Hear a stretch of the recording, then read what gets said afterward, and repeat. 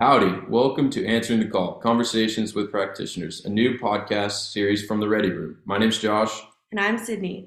Today we have a super special guest joining us for our first episode of Answering the Call. We are joined today by Will Hurd. Congressman Hurd graduated from Texas A&M University with a degree in computer science and served as student body president during his time. He has had a long and storied career in public service, first as a CIA officer and after as the representative to the 23rd Congressional District of Texas. Congressman Hurd has recently published his first book, American Reboot, An Idealist's Guide to Getting Things Done, to much critical acclaim. Without further delay, Congressman Hurd, welcome to the podcast. Howdy, y'all. Thanks for having me on. I'm looking forward to the conversation. So, Congressman Hurd, we're excited to be talking to a Texas A&M former student. So, can you talk to us about your time at Texas A&M, particularly during your tenure as student body president? Sure. I wasn't supposed to go to Texas A&M. I thought I was going to go to Stanford. Applied to Stanford, got accepted, and to be frank, A&M was my backup. And I had a counselor at my high school that was a big Aggie. He was class agent, all this stuff, and he kept harassing me to go down to A&M. And so I went down one week and I was like, if I go, will you leave me alone?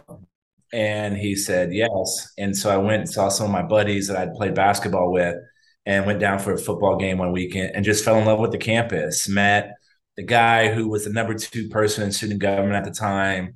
Met some of the Red Pots. This was back when Bonfire was going on. Just had a ball and thought that the things that I was going to be able to do outside the classroom, plus the quality of education in the classroom, was going to be a great experience. And so I put in my notification to Stanford that I wasn't coming. And then I said, hey, I told Aggieland, get ready. And great experience. And so, for me, my experience at A&M ultimately changed my life. I had never really been outside of Texas. I grew up in San Antonio, born and raised. And one summer I'm in the Zachary building. My first year in campus, I'm walking across campus and I'm in the Zachary building and I see a sign to take 2 journalism classes in Mexico City for $425. And I had saved $450 from working in the Kane Computer Lab. It doesn't exist anymore. Now it's a parking lot. And so I went to Mexico, fell in love being in another culture, learning about things I'd only read about in books. And that's what added my international studies minor. Also, my sophomore year is when the Bush School got started. And so I was there as not a chaperone, but when the event was going on, taking people to their seats and stuff like that, and having all the former presidents there was cool. Got to meet Chuck Norris. That's where we had people like Jim Olson. Jim Olson was a guest lecturer in a class at the time and told me these amazing stories about the CIA. And I was like, wait a minute, I can recruit spies and steal secrets in exotic places. Sign me up, I'm in. And that began my interest in the agency. And it only continued when I was student body president. And, the opportunity to serve a large student body, at the time, I think we were 44,000 students. I think I got 11,000 votes when I got elected. And it was one of the worst tragedies in our campus history, with the collapse of Bonfire, 12 deaths, a couple dozen injuries. But it was, I'd give all those experiences away if those 12 Aggies were still alive. But through that experience, through my time as student body president, I got to know Bob Gates, who was the interim head of the Bush School, then became president of Texas A&M, then became Secretary of Defense. He had already been the director of the CIA. And so I was fortunate in that last year to get to know these people. And these people are still my friends now today, right? They're my buddies. And so anyways, that's kind of a whirlwind of my time in Aggieland and how I love how you talk about answering the call. A&M gives you that sense of service, understanding what servant leadership means, giving back something larger than yourself. And, I learned those experiences at A&M, and that's what gave me the interest in going and serving my country. So upon graduation, you already had your first job lined up. You were heading to the CIA to become a clandestine officer. What were your thoughts when you decided to pursue this career? What was motivating you? If you have other students listening, you should have multiple options, right? I I had applied to 10 different things. I had 7 offers. I knew 3 more offers were coming, but the number one was going to the clandestine service, or at the time it was called the Directorate of Operations. I knew I was 22. The fact that I could get into a program that was probably more exclusive than anything on the planet. The number of people that take into the program is very small, especially considering the number of applicants. And I thought it was going to be awesome to serve my country and do some of those exciting things that I heard Jim Olson talk about. And but it was a decision because at the time I had an offer from IBM that my starting salary was 3 times what I was going to be making at the agency. And I also failed to factor in state income tax, right? So having grown up in Texas, I know what the heck that was. There was a significant pay difference. And some of the other offers I got was even more significant. So that was a struggle. But I thought, look, my expenses are low, and the ability to do this when I'm young was what was exciting. And what's wild to me, I had a Toyota 4Runner when I left, and I drove from San Antonio to Washington D.C. and my stop in Dallas to fill up on gas. And this was back in the day when you had TVs out in the gas pumps. And the USS Cole had just been blown up by Al Qaeda in the Gulf of Aden off the coast of Yemen. That was a U.S. Navy destroyer. And I remember thinking, wow, I'm getting ready to start in the CIA. I think this was a Thursday. I was starting on a Monday. I was like, I wonder if I'm going to learn more about what actually happened. And like 3 weeks later, I'm the Yemen desk officer. So my career literally began with Al Qaeda, and my last tour was in Afghanistan and ended with Al Qaeda. And so it was wild. And when I was a freshman at A&M, if you would have said Pakistan, I was like, is that dude that lives in Walton? That's from West Texas, right? Like, I didn't know, I didn't know anything about Pakistan or India or places like that, and it's wild to think now I've had those experiences. Yeah. So you just briefly mentioned that when you were joining the agency, it was a very tumultuous time for our country. Can you talk about what it was like to serve during this turning point for our country? Yeah, look, it's interesting. Everybody knows the name Al Qaeda now. Everybody knows Osama bin Laden. But when I was a fifth-year senior at Texas A&M, those were not names people understood. People did not understand, radical Islam. People did not have those kinds of. It was just not something that was being discussed.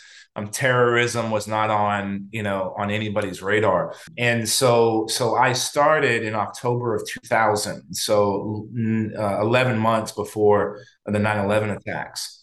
And having worked at Yemen account, I also was working in the Counterterrorism Center, CTC. And so when September 11th happened, and I go back to August of 2001, a month before the attacks, people in CTC were sleeping at their desks. They were sleeping in their cars. Everybody was like, something's about to happen. We don't know what. This term intelligence chatter was something that originated, at that time, because it was many of the folks that were following this issue was like, something's afoot. We didn't know what.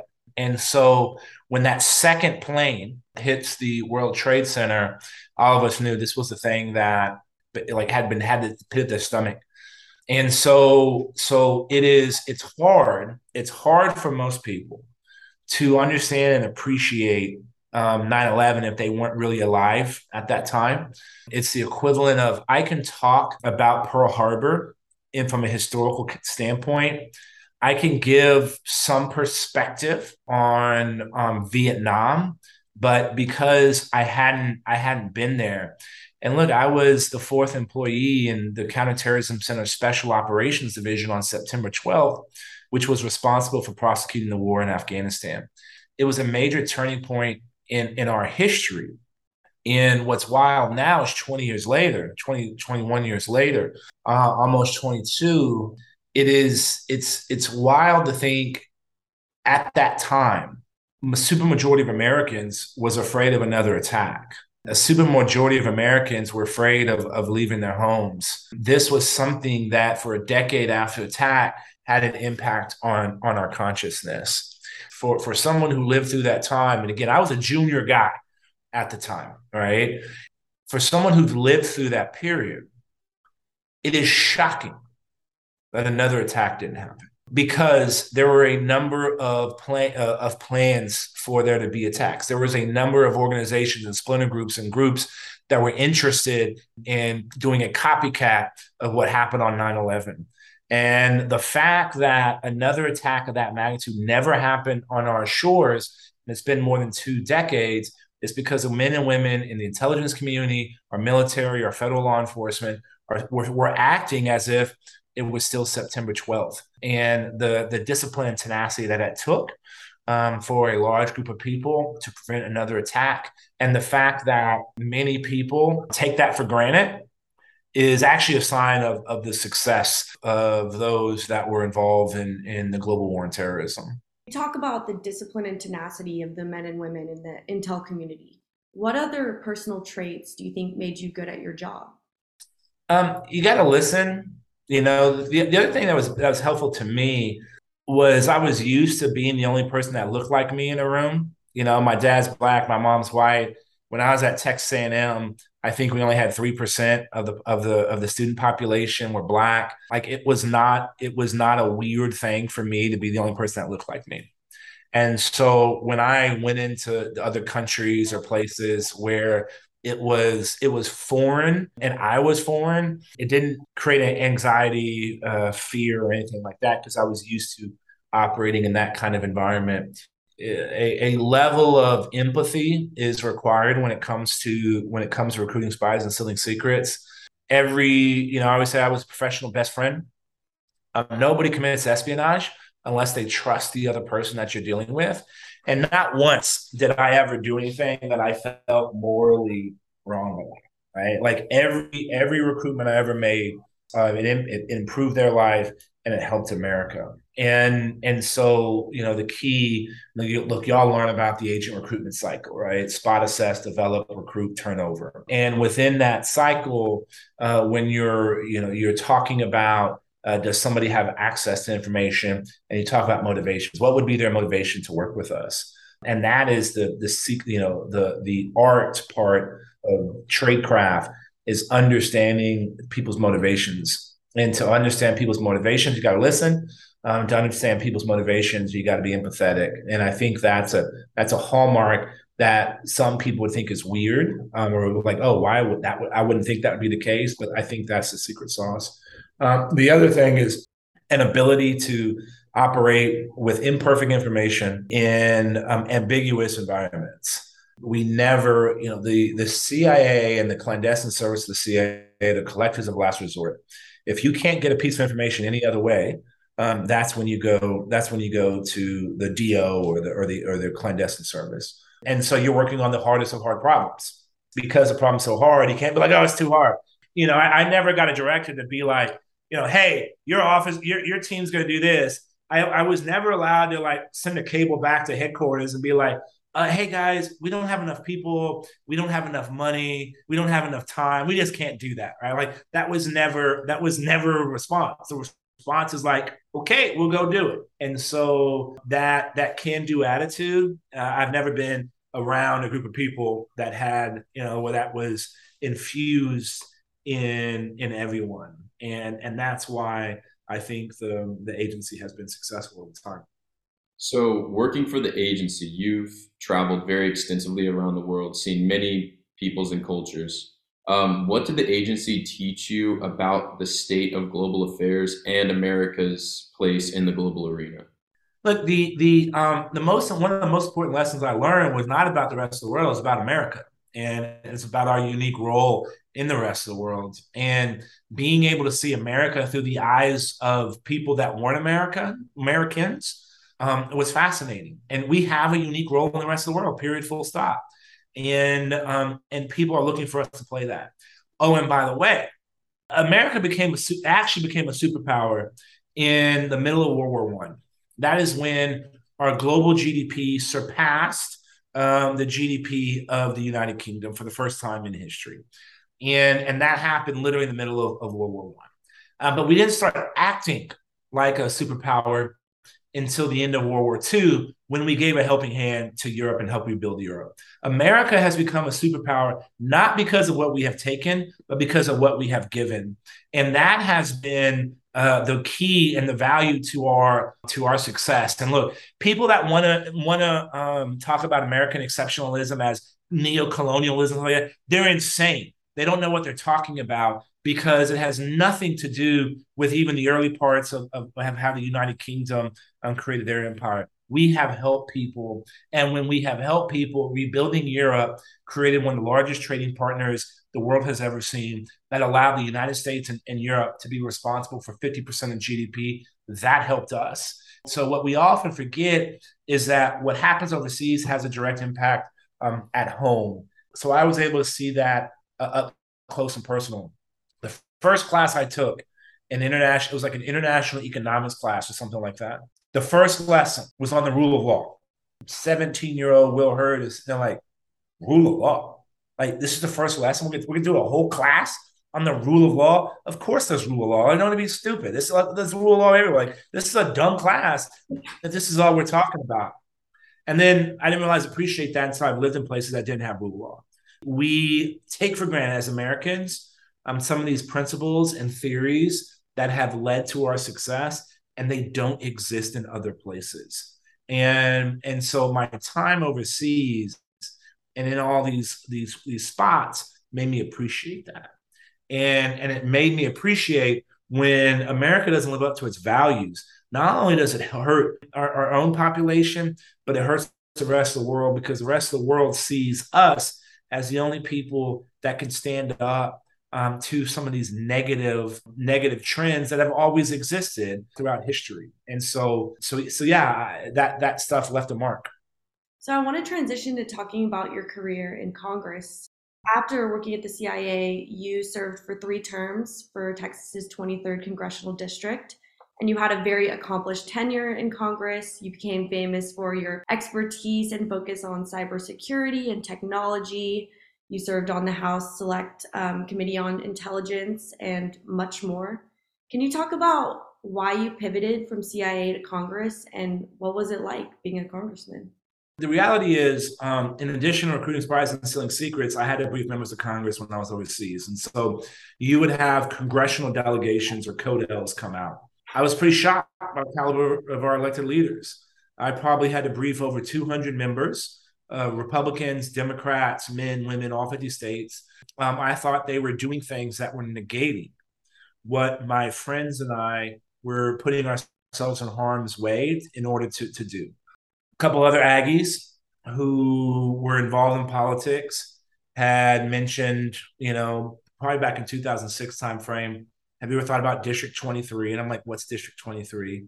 And they're like, it's a congressional district. And I'm like, I'm not going to run for Congress, right? And then when I started getting frustrated with our elected leaders, my mom always said, you're either part of the problem, part of the solution. And so I walked away from the agency in order to run for Congress. And everybody in the CIA was supportive of that, because they knew I was leaving in order to help the intelligence community in a different way. And I lost that first election. So I lost the runoff. Nobody thought I had a chance. And I won the primary by 900 votes, but I didn't get 50% of the vote. Then in the runoff, I made a strategic and tactical error, and I lost by 700 votes. And that sucked. And the whole thing that kind of put me over the top when I decided to run was, I'd said earlier, I got about 11,000 votes when I was at Texas A&M. To win a Republican primary in the 23rd district, you only needed 20,000 points. And I'm like, heck, I'm only, I'm halfway there. And when I was in Aggieland, I forget if the amount I could spend, if it was $300 or $1,000, right, was the most you could spend in a campaign. And I was like, shoot, like I was able to do that on less than $1,000. And so, but that loss is what gave me the opportunity to become a partner in a consulting firm. It was called Crumpton Group. And I helped build a cybersecurity company called Fusion X, and that really is where my expertise. I always feel weird with that term expertise. My degree in computer science at A&M was helpful, but working with this guy Matt DeVoe, I learned a lot about the industry. I learned a lot about the attacks and what our adversaries are trying to do, and how the future of conflict is cyberspace. Cyberspace is a domain, just like air, land, sea, and space. It requires different tactics, techniques, and procedures in order to operate in it. And so that experience with Fusion X was great. And I didn't think I was going to run again. But when the opportunity came in 2014, I took it and was successful. And so my early successes in Congress was because of that experience in cybersecurity. And like I always tell people, my goal is to do two things: be the gold standard when it came to constituent relations, and be a leader in national security. And so those are the only two things I focused on. And so I was able to leverage my expertise in order to be successful. And so it was a great experience working on things I cared about.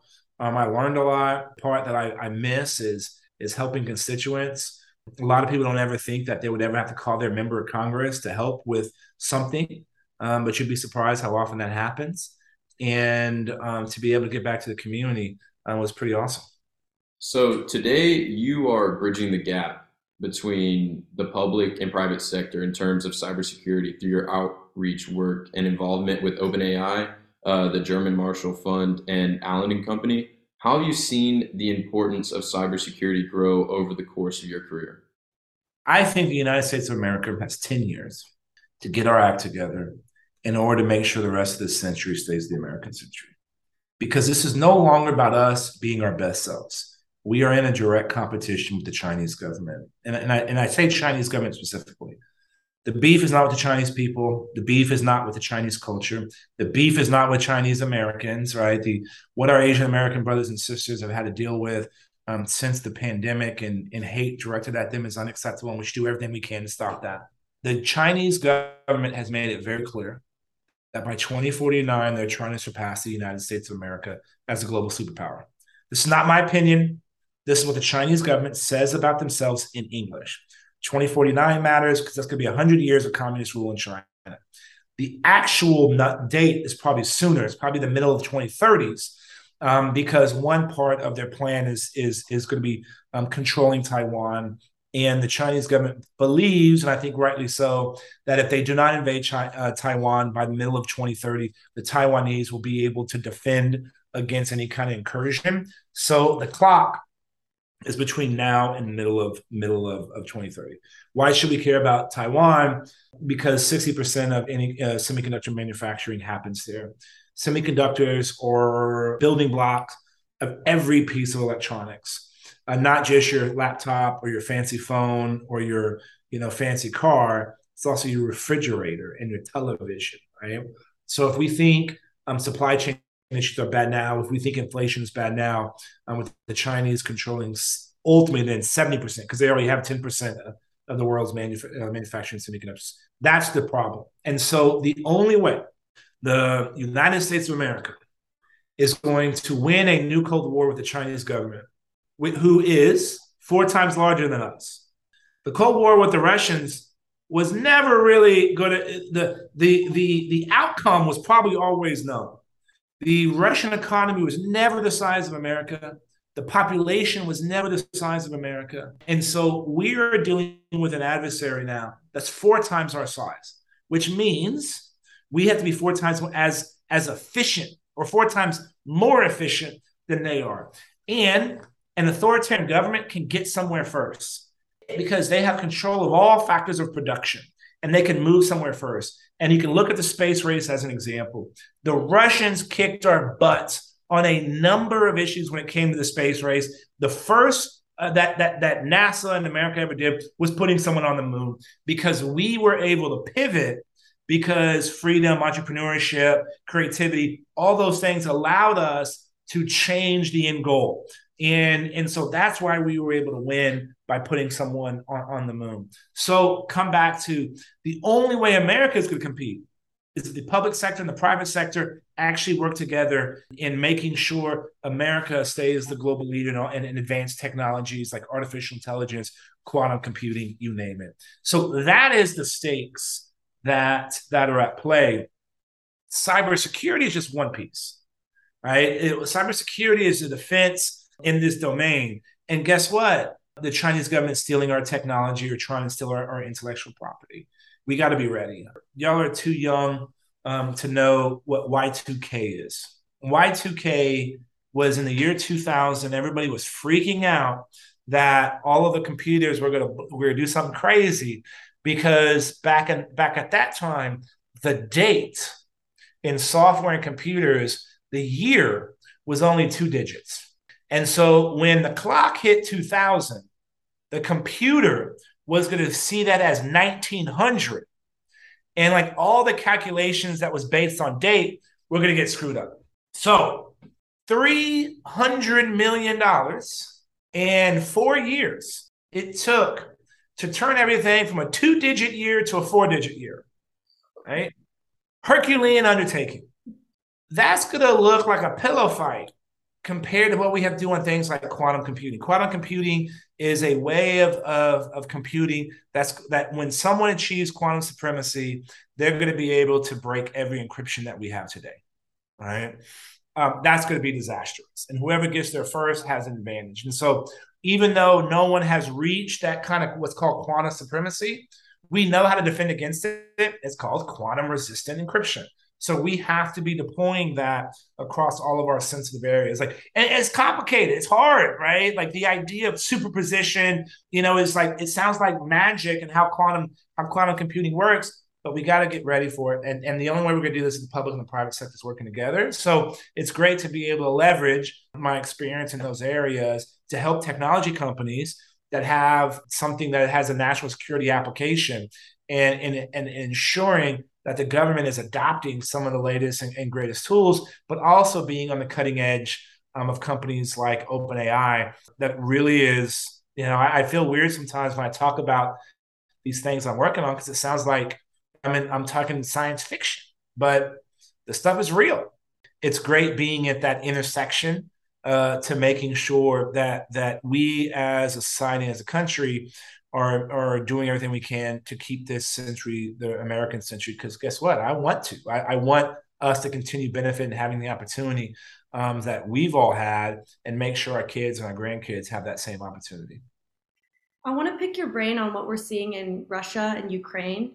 You had a really interesting blog post last month called "If You Think the US Blew Up the Nord Stream Pipeline, You're Consuming Too Much Russian Propaganda." What is your assessment of the Russian propaganda and intel apparatus as we see it operating in Ukraine right now?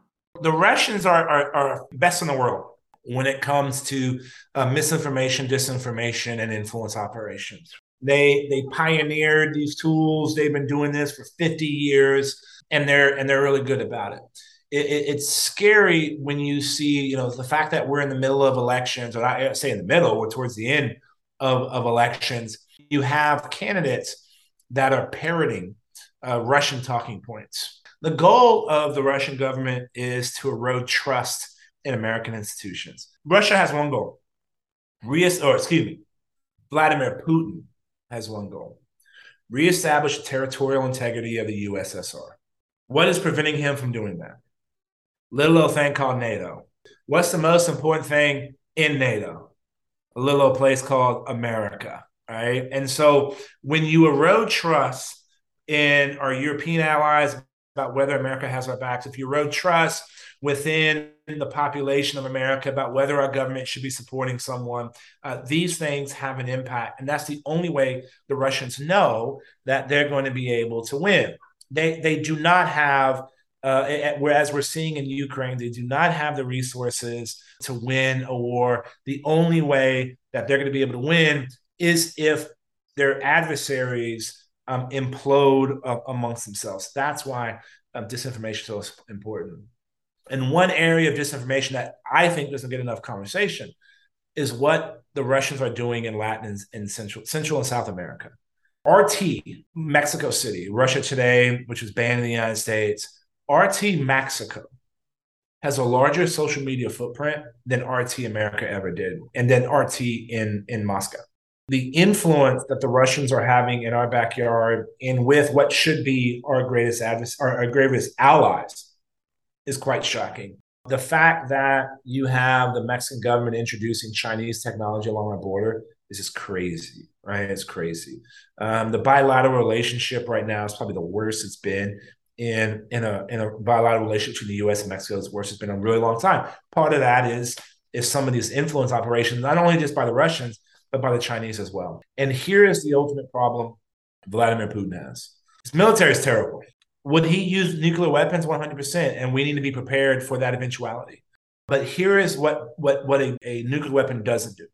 And we know it's in their doctrine. They have a doctrine called escalate to de-escalate. Since the 70s, the idea was if you lose a nuclear missile, everybody calms down because they freak out, right? And everybody's going to stop. But in every war exercise, every war game that has happened in both the U.S. and Russia, gaming this out, escalation always led to escalation, which is where the whole mutually assured destruction that has always kind of been assumed what would happen if a nuclear weapon is used. But a nuclear weapon can't hold territory. And that's Vladimir Putin's biggest problem right now. The ineffectiveness of his ground troops to take and hold is difficult. And so a nuclear weapon can cause destruction. A tactical nuclear weapon would cause even less destruction than what we've already seen in some cases. And so that's why he's like, he would probably be willing to use it, but he also knows he's not going to be able to hold that area. And I think this would be the one thing that would get the Chinese and the other Central America, Middle East to stop supporting Vladimir Putin.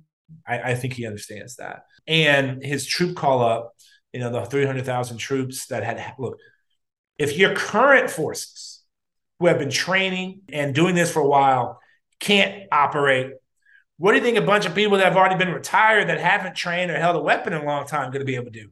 Nothing. It's going to be even worse. And that's why you're seeing internal protests in a way that we haven't seen in a really long time in Russia. But the key is we got to help the Ukrainians win this war as quickly as possible. And winning means pushing the Russians out of all of Ukraine.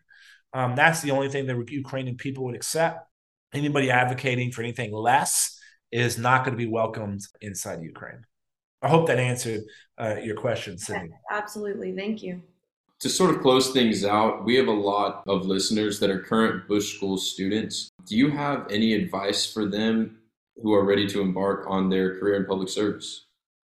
Yeah, do it. It's awesome. It's rewarding. It is a way to serve your country and to work on the most important challenges of the day. The thing I loved when I was in the agency, look, I was 22, 23, 24, working and dealing with literally the most important issues in national security. It's a worthwhile endeavor, and the sacrifices are worth it, in my opinion. The way to be effective is you got to have, understand personal effectiveness. I think one of the things I learned at Texas A&M was things like time management. It sounds so basic and so corny. But if you don't know how to manage your own time, if you don't know how to improve your own effectiveness, then you're not going to be able to do some of these things that are needed to be done. Somebody told me when I was a junior in college to read The Economist. That was one thing that I always did because it gave you a broad understanding of things all around the world. I think that matters. I think anybody going into the foreign policy arena needs to understand the aftermath of World War II. You can't understand the current global context without understanding the aftermath of World War II. In my own personal journey of understanding the world, and then you get to a point where you're like, why did World War II happen? Which means you got to go back to World War I. And then you're like, how come after 50 years of peace and prosperity, World War I happened? You got to go back to the Napoleonic Wars, right? And so for me, trying to understand these major epochs in our history is important. But start off by just reading about what's happening now, and then get some good understanding of things like World War II. I think you can't go wrong when it comes to national security or foreign policy. Well, that concludes all of our questions. It's been an honor to talk to you. Thank you so much for joining us, Congressman Hurd.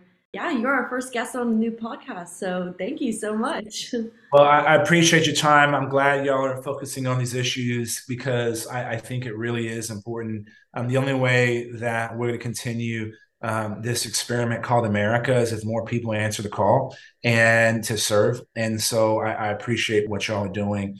And for all y'all's listeners, if you like some of these things I'm talking about, join. I have a little newsletter I put out every other week called The Brief, where I talk about national security, politics, and technology. And it's just at willbehurd.com because these things are what's going to drive the rest of the century. So thanks for caring and gig 'em, y'all. Gig 'em.